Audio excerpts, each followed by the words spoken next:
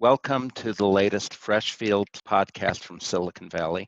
I'm Boris Feldman, and my guests today are my other co-founders in the office, John Fisher, Doru Gavril, Madge Vasegi, and Sarah Solem. Thank you for joining us. We're going to talk today about some of the culture and financial issues facing technology companies in the United States. And we'd like to begin with a front burner issue for many of the firm's clients, gender and diversity. Madge, could you give our audience sort of the current landscape in the Valley and where you see these issues going over the next year or two? Sure, happy to do that. Look, gender and diversity inclusion issues have been front and center for Silicon Valley companies for years now. Most of our clients have put together specific programs to make sure they are looking at diversity, to make sure they have inclusive teams. For example, we have clients where whenever there is a recruiting opportunity, they require that at least one, if not more, diverse candidates are looked at. All of our clients are looking at equal pay across diverse and gender pay. In addition, clients are looking at promotions. How are promotions being made? And they're auditing those promotions. Another area is when clients are looking at how peers are reviewing different employees and they're having calibrating sessions to make sure those performance evaluations are valid and aren't biased. As you know, and I'm sure you've counseled clients on it, California legislatively has started to address board composition, at least from a gender perspective. Do you have a sense of how that's playing out and whether it's made a difference in the actual composition of boards? Yeah, absolutely. It has made a difference. We've had clients that had all male board candidates for the last 20 years put 2 women on the board the last year. I think companies are looking at how they can change. It doesn't happen overnight. You have to wait for a board opening. You have to see if there are directors that are retiring and coming off the board. But that becomes the impetus for change. And when clients are looking for new directors, new board candidates, gender diversity and inclusion is really one of the main things they're looking at. It's definitely top of mind. I haven't heard any company say, well, let me back up.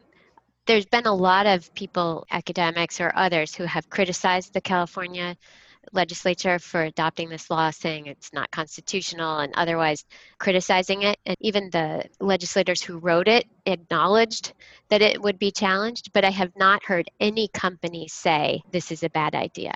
Every company I'm talking to, whether they're clients or not, want to comply with this and are complying with this. And in many cases, they needed to refresh their boards anyway, and this gave them another reason to do that. The next hurdle is to have 2 to 3 women, depending on the size of your board, right, by 2021.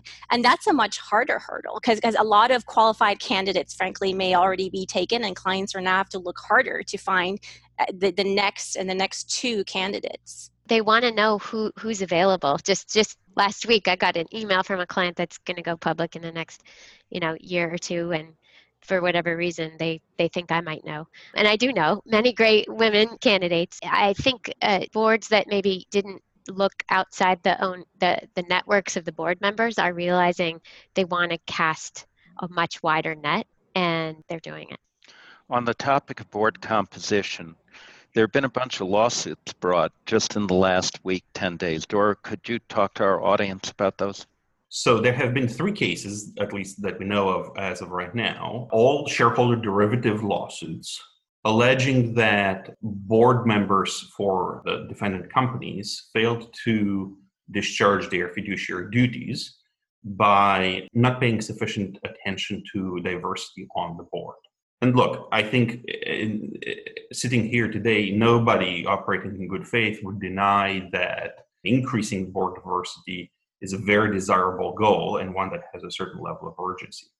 I'm just going to have to wonder if these particular lawsuits are meant to affect actual change and are the best mechanism for that, or they are in fact cynical and perhaps opportunistic ways to exploit an issue that is very front of mind for a lot of people.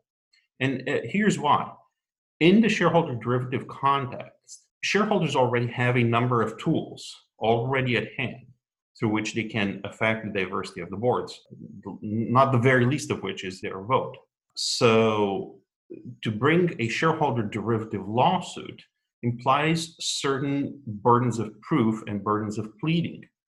In this particular instance, I believe that the plaintiff would need to show that the board members were not operating in good faith and knowingly, willfully, perhaps even with animus, attempted to silence diversity voices, either on the board or among employees. First of all, in my experience of Silicon Valley companies, that's not the case. And I think it's going to be very difficult for plaintiffs to prove that.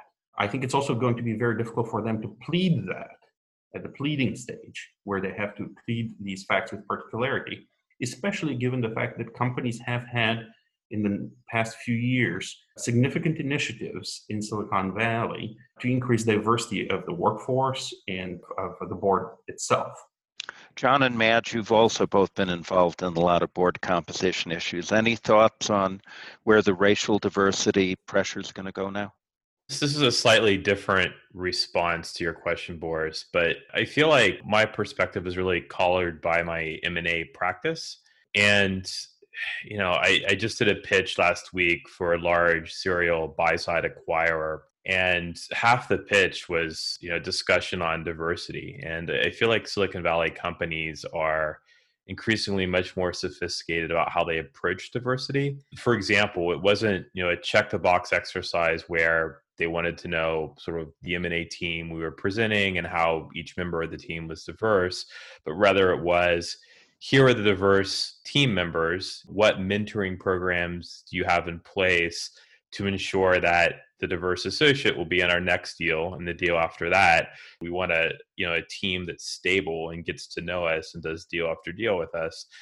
Madge began this conversation by mentioning that there's tangible feeling that things have moved from a check the box diversity exercise to a real prolonged, authentic commitment to diversity. And, I feel like, at a board level, it'll be the same authentic process 5 years from now that it is currently in the M&A landscape. Increasingly, it will be, how do we make sure that we're creating a robust, diverse applicant pool at the board level? I want to move from diversity to money, as life often does. The valuations for tech companies now, despite everything going on in the economy, remain sky high. Sarah, you do a lot of IPOs. Over the next 2 years, how do you think those valuations are going to impact exit strategies for well-performing private companies? Great question. When private company valuations are inflated, the typical path is to go public and not pursue an M&A transaction. Or rather, it's maybe not that you wouldn't pursue it, but that the corporates may not be willing to pay the high valuation you have. But I think what's interesting is coming out of the pandemic, even though many companies have been very successful, maybe even more successful than they otherwise would have been because of the pandemic, at least in the tech space, I think we all recognize, as this group has talked about before, there still is a lot of uncertainty.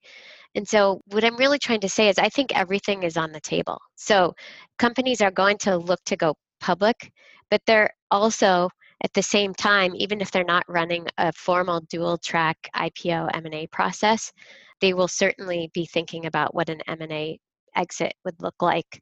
And for the buyers out there, the big tech companies who may be looking to buy, they'll be very closely paying attention to the filings of these companies and trying to make a decision on, even though the valuation for this company may be high, how much more would I have to spend to build it myself? Or how big might this company get once it's public so that it's beyond my reach? And, over the years, I've seen many situations where a company's pursuing an IPO and they get all the way even up to the eve of pricing, and then a big corporation will come in with an offer that's just too good to say no to. And when I said everything's on the table, I mentioned 2 things, but I think there's 4 things really, right?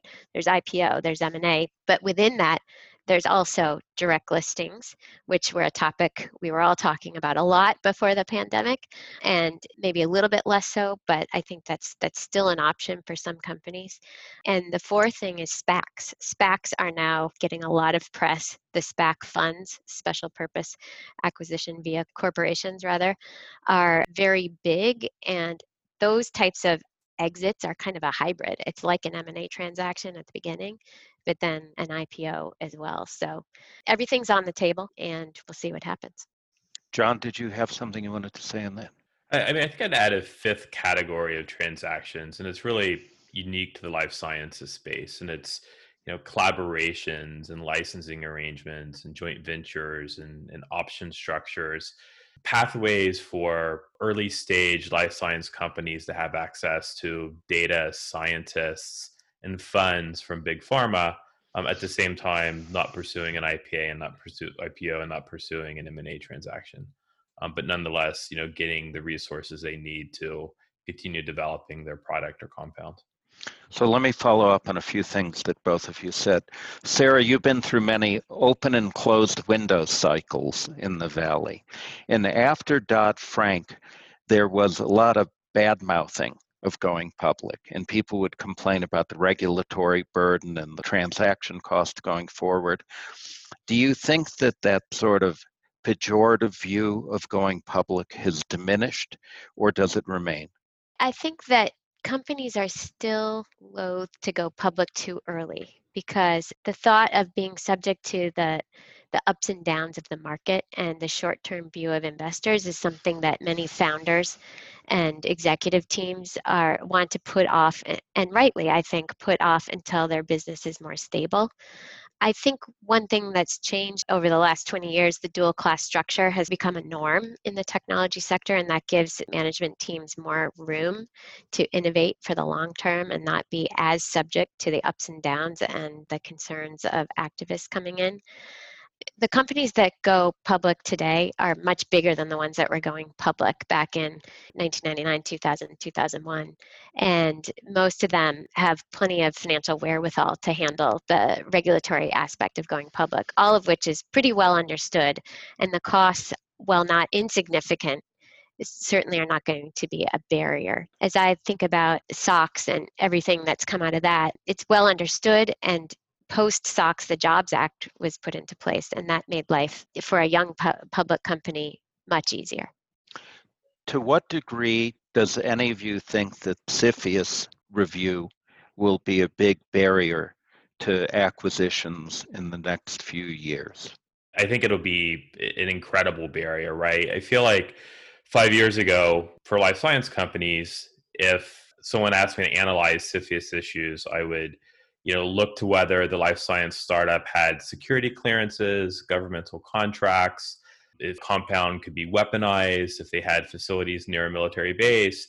And if the answers we got in response to those questions negative, then CFIUS analysis would end.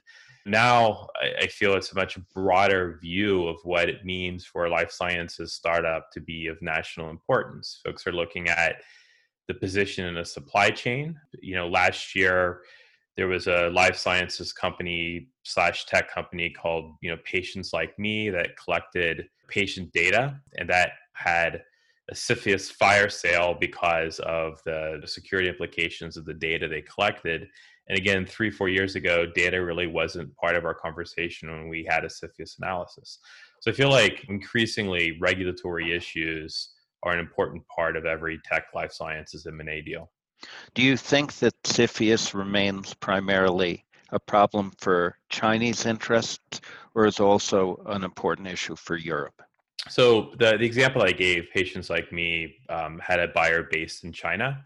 And I do think in the current environment, it's more difficult for a China-based buyer to navigate the CFIUS process than it is for a European buyer. But there are areas, right, where historically European buyers didn't really have CFIUS issues around, for example, uranium concentration, or you have a particular product that is exclusively provided by Europe. And if they buy a US target, then 100% of the ability to produce a compound or a link in the supply chain would then be controlled by Europe. Those types of deals I think are of interest to CFIUS, irrespective of where the buyer is headquartered, whether it's China or in the US. I feel like, issues around data and national security, things that, there's some areas like data, for example, that I think do get more attention when it's China versus Europe. This is a podcast, not an infomercial, so I've tried not to pitch other Freshfield people, but we do happen to have one of the top CFIUS experts in the world, Ayman Mir, in the Washington, D.C. office. So for those clients listening who may be thinking about an investment or an acquisition with CFIUS issues, you might want to loop him in early.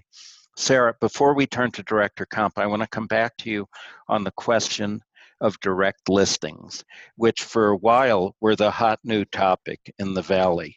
Do you think that they will be the hot topic going forward, or are they kind of a fluke? I don't think they're a fluke. I think we're going to still see direct listings. I don't think that they're going to replace IPOs, at least not under the current rules or even the current proposed rules. Many companies still want to raise money, primary capital in the IPO, and the proposed rules haven't changed the regulations enough to make the direct listing a good vehicle for that. But I think there will still be direct listings, and I think aspects of direct listings that are attractive to companies, there's no reason that they cannot be adopted in the context of a regular IPO, for example, not having lockups, for example. So over time, like many things, the two types of ways of going public will converge a bit, in my opinion. I want to turn now to the topic of director compensation. Some of our clients, as Madge could tell you with amusing anecdotes, pay their directors pretty well. And director compensation has become a hot topic in Delaware. Where do you see the law now, Madge? And what are you telling clients they need to do to avoid getting in trouble? Sure. So I think where we're seeing director comp change is really just in the procedures and the processes the board follows when they're looking at director compensation. I don't necessarily think because of the litigation around director comp, you're going to see director compensation come down. I think there may be less anomalies, right? I think boards are going to be more cautious. They're going to have comp consultants reviewing director compensation to make sure when a change is sought or an increase is requested, that it's still market within the peer group. So that's really the advice we're giving, is to make sure you have the same level of market review and advice from an independent comp consultant when you're thinking about your director comp program or changes to it, as you do, frankly, for executive compensation. Do you think that director comp over the near term is going to remain at the relative levels it has, or go up or down from those levels? Yeah, I think largely it'll stay at the same relative levels. I do think you'll see increases where it's warranted, where based on a market review, the comp committee chair's pay is low based on a market review. And you'll see an increase there, and you'll see companies describe the rationale for it in their proxy statements without too much concern. So I think you will see some increases, but generally they may stay at around the same level, and then when warranted, increases in comp based on peer reviews. I don't think it's going down. It's pretty rare for us to see comp ever going down. I do not see comp going down. Over the last few years, we had some situations where you had anomalies. One of those cases was, some director comp programs still granted a share number at each annual meeting. And as stock prices skyrocketed, those valuations skyrocketed as well. So we saw those change and became more value grants instead of number of share grants. But I agree with Sarah. I don't see comp structures that are at market levels going down. Thank you all for joining us. That brings this podcast to an end. And on behalf of Freshfield, we hope you'll stay in touch with the people in the Silicon Valley office. Thank you.